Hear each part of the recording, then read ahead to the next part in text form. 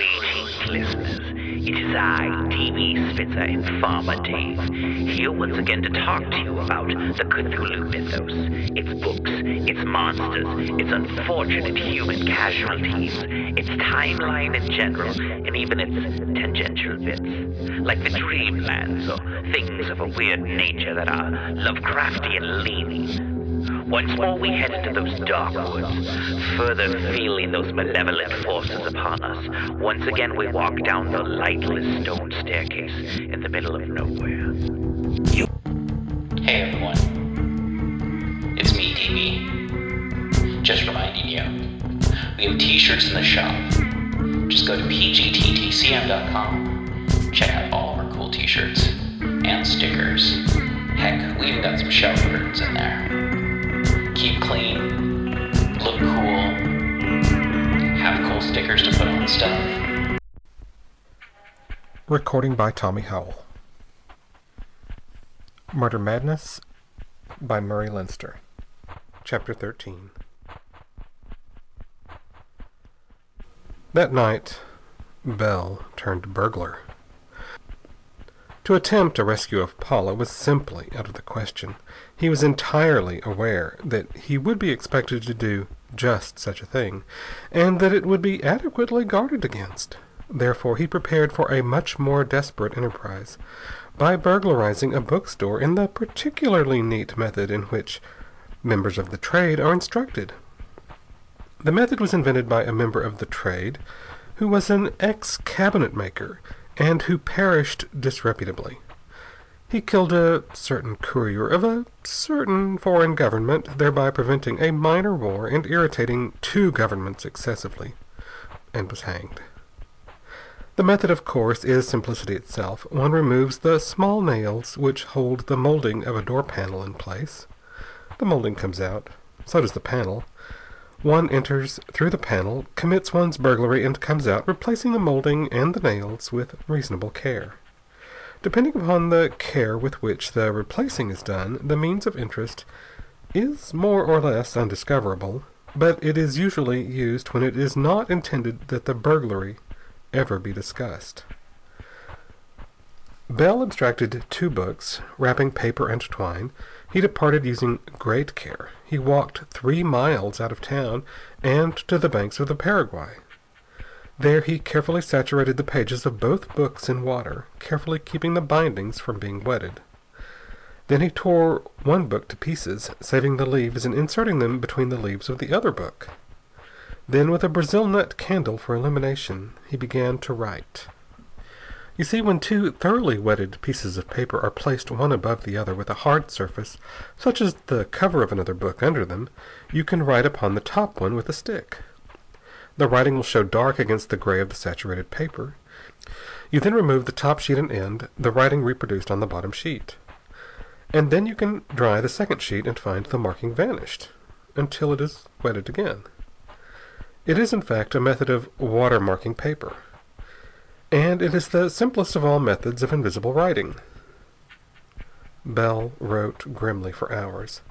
The book he had chosen was an old one, an ancient copy of one of Lope de Vega's plays, and the pages were wrinkled and yellow from age alone.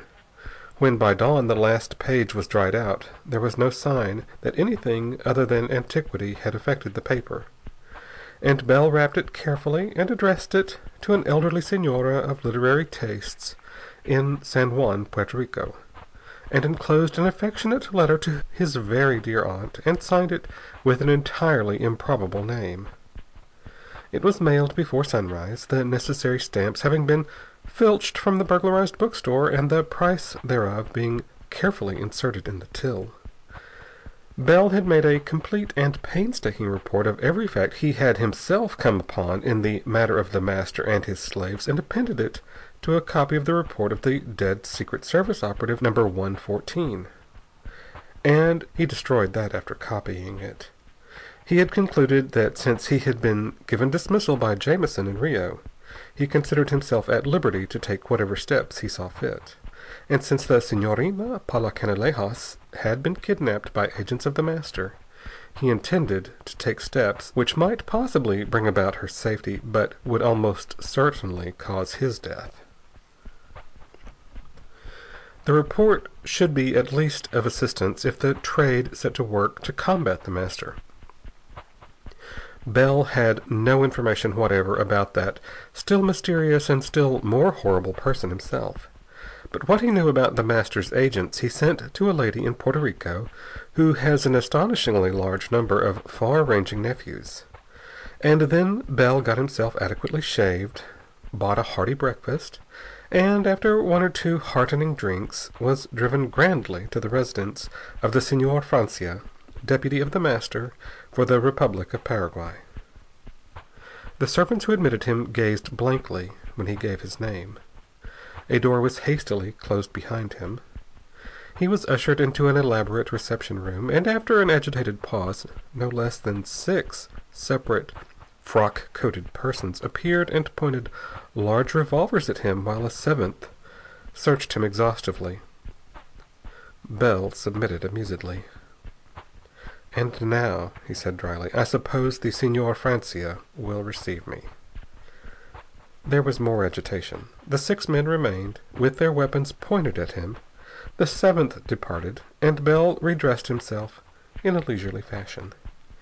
10 minutes later, a slender, dark-skinned man with impeccably waxed mustaches entered, regarded Bell with an entirely impersonal interest, took one of the revolvers from one of the 6 frock-coated gentlemen, and seated himself comfortably. He waved his hand, and they filed uneasily from the room. So far, not one word had been spoken. Bell retrieved his cigarette case and lighted up with every appearance of ease. "I've come," he said, "to request that I be sent to the master. I believe that he is anxious to meet me." The dark eyes scrutinized him coldly. Then Francia smiled. "Pero si," he said negligently. "He is very anxious to see you. I suppose you know what fate awaits you." His smile was amiable and apparently quite friendly, but Bell shrugged. "I suppose," he said dryly. "He wants to converse with me. I have been his most successful opponent to date, I think." Francia smiled again. It was curious how his smile, which at first seemed so genuine and so friendly, became unspeakably unpleasant on its repetition. "Yes." Francia seemed to debate some matter of no great importance. "You have been very annoying, Señor Bell. The Señor Ribiera asked that you be sent to him. It was his intention to execute you privately. He described a rather amusing method to me, and I must confess that you have annoyed me likewise. Since the Cuyaba plantation was destroyed, my subjects have been much upset. They have been frightened and even stubborn. Only last week," he smiled pleasantly, and the effect was horrible, "only last week I desired the society of a lady who is my subject, and her husband considered that, since the fazenda was destroyed, the master would be powerless to extend his grace before long in any event. So he shot his wife and himself. It annoyed me enough to make me feel that it would be a pleasure to kill you." He raised the revolver meditatively. "Well?" said Bell coldly. Francia lowered the weapon and laughed. "Oh, I shall not do it. I think the master would be displeased. You seem to have the type of courage he most desires in his deputies. And it may yet be that I shall greet you as my fellow deputy, or perhaps my fellow viceroy. So I shall send you to him. I would say that you have about an even chance of dying very unpleasantly, or of being a deputy. Therefore I offer you such courtesies as I may." Bell puffed a cloud of smoke toward the ceiling. "I'm about out of cigarettes," he said mildly. "They shall be supplied, and, if you would desire feminine society, I will have some of my pretty subjects." "No," said Bell bluntly. "I would like to speak to the Signorina Canalejas, though." Francia chuckled. "She left for Buenos Aires last night. The Señor Ribiera sent a most impatient message for her to be sent on at once. I regretted it, but he had the master's authority. I thought her charming myself." The skin about Bell's knuckles was white. His hands had clenched savagely. "In that event," he said coldly, "the only other courtesy I would ask is that of following her as soon as possible." Francia rose languidly. The revolver dangled by his side, but his grip upon it was firm. He smiled at Bell with the same effect of a horrible, ghastly geniality. "Within the hour, senor," he said urbanely. "With the guard I shall place over you, it is no harm, I am sure, to observe that the master is at his retreat in Puerto Arenas. You will go there tomorrow, as I go tonight." He moved toward the door and smiled again and added pleasantly, "The Signorina was delivered to the Senor Ribiera this morning." Matters moved swiftly after that. A servant brought cigarettes and a tray of liquors, which Bell did not touch. There was the sound of movement, the scurrying, furtive haste, which seems always to imply a desperate sort of fear. Bell waited in a desperate calmness while rage hammered at his temples. Then the clattering of horses' hooves outside. A carriage was being brought. Soldiers came in, and a man beckoned curtly. Bell stuffed his pockets with smokes and followed languidly. He was realizing that there was little pretense of secrecy about the power of the master's deputy here, police and soldiers. But Paraguay, of all of the nations of the southern continent, has learned a certain calm realism about governmental matters. The man who has power is obeyed. The man who has not power is not obeyed. Titles are of little importance, though it is the custom for the man with the actual power eventually to assume the official rank of authority. Since the president in Asunción, it was no more than a figurehead who called anxiously upon the Señor Francia every morning for instructions concerning the management of the nation. Francia indifferently ignored him whenever he chose and gave orders directly. There would be very little surprise and no disorder whatever when the master proclaimed Paraguay a viceroyalty of his intended empire. The carriage went smartly through the cobbled streets with a cavalry escort all about it. An officer sat opposite Bell with his hand on his revolver. "I'm receiving at least the honors of royalty," Bell commented coldly to him in Spanish. "Senor," said the officer harshly, "this is the state in which the deputies of the master were escorted." He watched Bell heavily, but with the desperate intentness of a man who knows no excuses will be received if his prisoner escapes. Out of the town to a flying field where a multi-engined plane was warming up. It was one of the ships that had been at the master's fazenda of Cuyaba, one of the ships that had fled from the burning plantation. Bell was ushered into it with a ceremonious suspicion. Almost immediately he was handcuffed to his seat. Two men took their place behind him. The big ship rolled forward, lifted, steadied, and after a single circling, set out to the southeast for Buenos Aires. The whole performance had been run off with the smoothly oiled precision of an iron discipline exercised upon men in the grip of deadly fear. One man, at least, reflected Bell grimly, has some qualities that fit him for his job.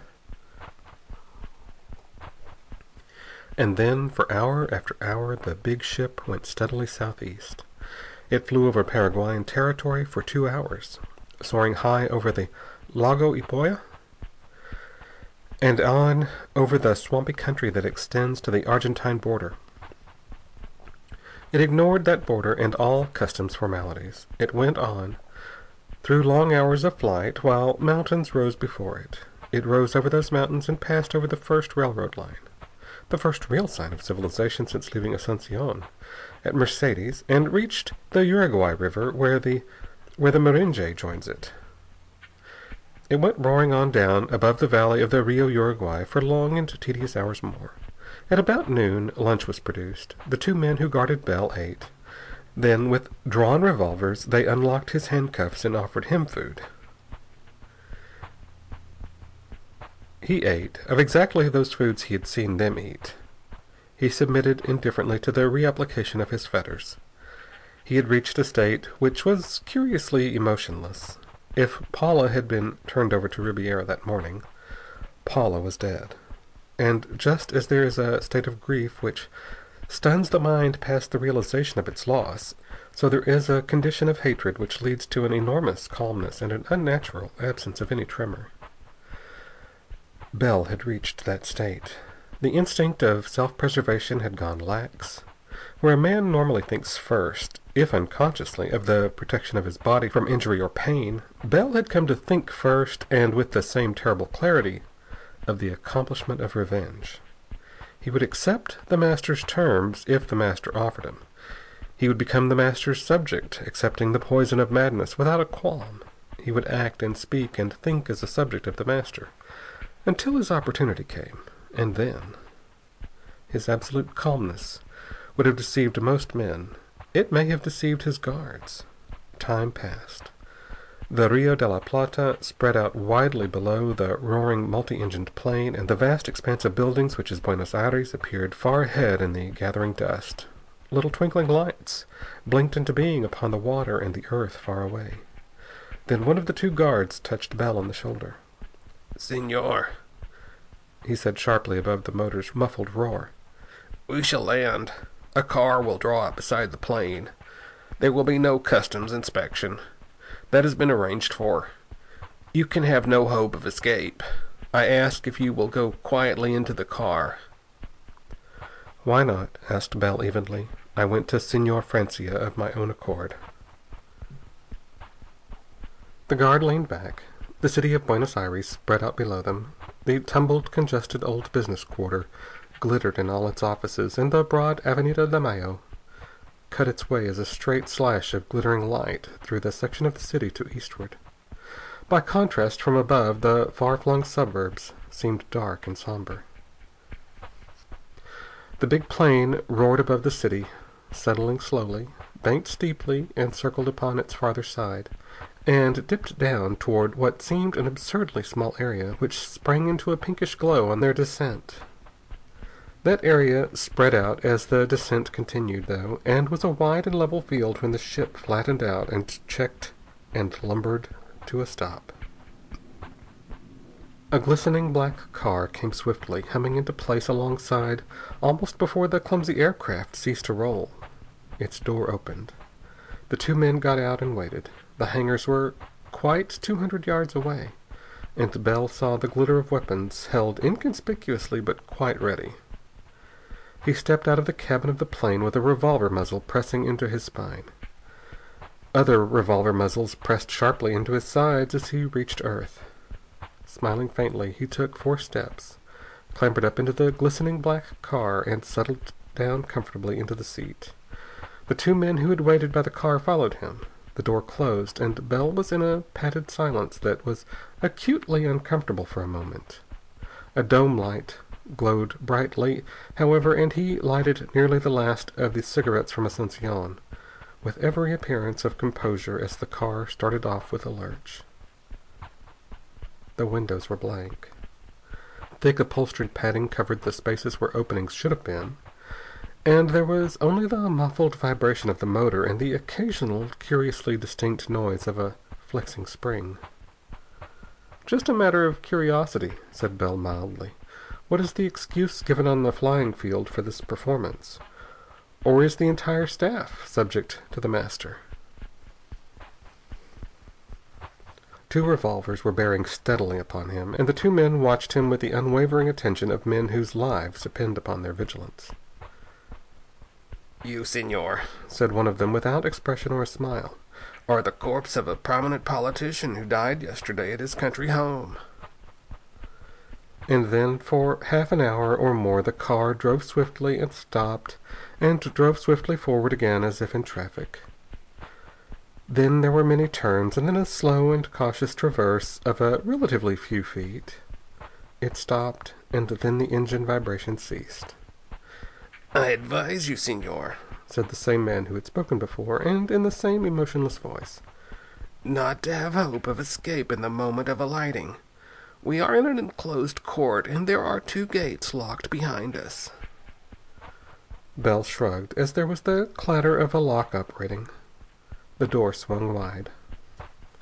He stepped down into a courtyard surrounded by nearly bare walls.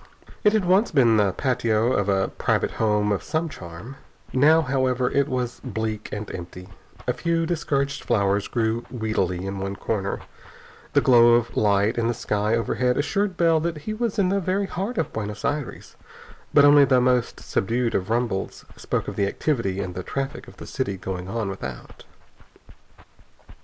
"This way," said the man with the expressionless voice. The other man followed. The chauffeur of the car stood aside as if some formality required him neither to start the motor or return to his seat until Bell was clear of the courtyard. Through a heavy timber door, along a passageway with the odor of neglect, upstairs which once had been impressive and ornamental, into a room without windows. "You will have an interview with the Señorita Canalejas in 5 minutes," said the emotionless voice.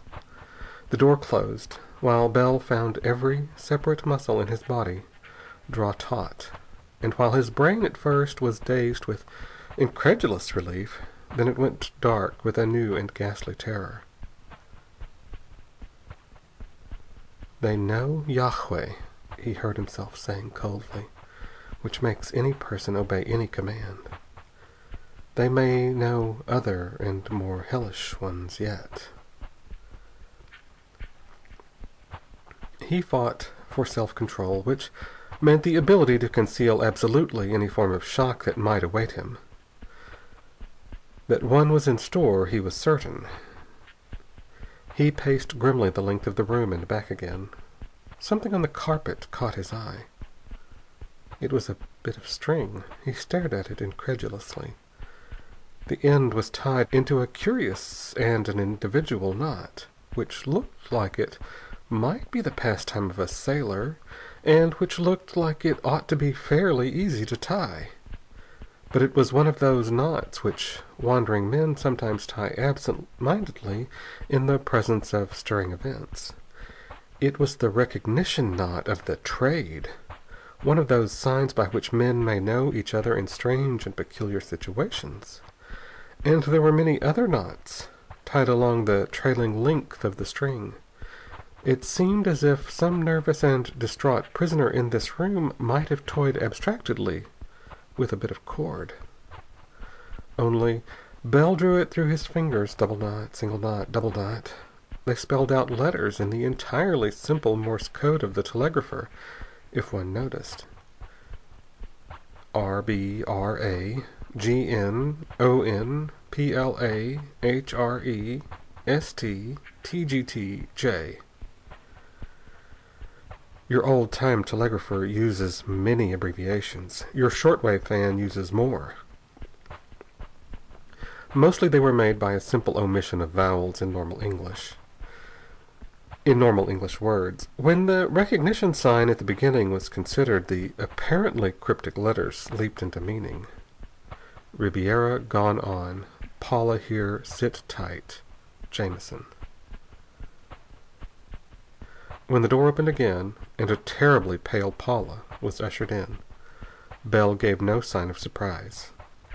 He simply took her in his arms and kissed her, holding her very, very close. End of chapter 13. End of section 21.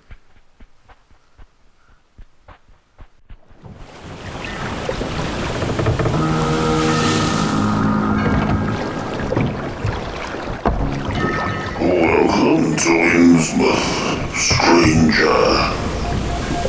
Hi, I'm Rob Whiten from the Innsmouth Book Club. Join me and my fellow guide John Chadwick as we take you on a fortnightly tour of Innsmouth.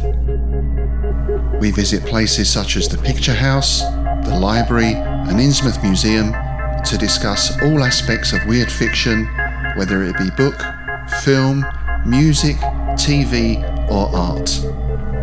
As well as that, we stop over at the Gilman House to have a chat with a resident guest.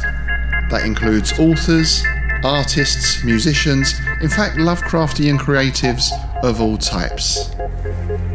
You can find our free shows on Patreon, and there you can also sign up as a patron, which brings you bonus content, plus a monthly PDF copy of Innsmouth News, which features articles, author spotlights, all the latest news and reviews, and more.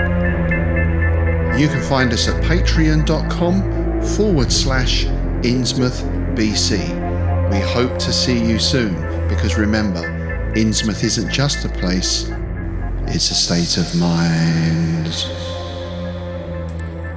Thank you once again for listening to People's Guide to the Cthulhu Mythos. You can help show your support by going to the show notes and following any of the links that'll tell you how to support the show and how to support our guests. And thank you to all of our guests who you can find in the show notes. Rate, review, subscribe, and remember, patrons get priority access to asking us questions, suggesting topics, even, I don't know, submitting stuff. Actually, you don't have to be a patron to submit anything. That's how Dave got on the show, and that's how you can get on the show too. It's the People's Guide to the Cthulhu Mythos. Rate, review, subscribe, tell your friends. Thank you for listening. Back to the show. Prepare for a spine-tingling, nerve-shattering podcast featuring all your favorite monsters. You won't believe your ears when you listen to Monster Kid Radio. Hear your host, Derek M. Cook, and his ever-rotating stable of guests discuss your favorite classics and sometimes not-so-classic monster movies. Subscribe to Monster Kid Radio through iTunes or Stitcher, or visit monsterkidradio.net before the next weekly episode of Monster Kid Radio. Go through the archives for interviews with Sarah Karloff, Victoria Price, and Joel Hodgson.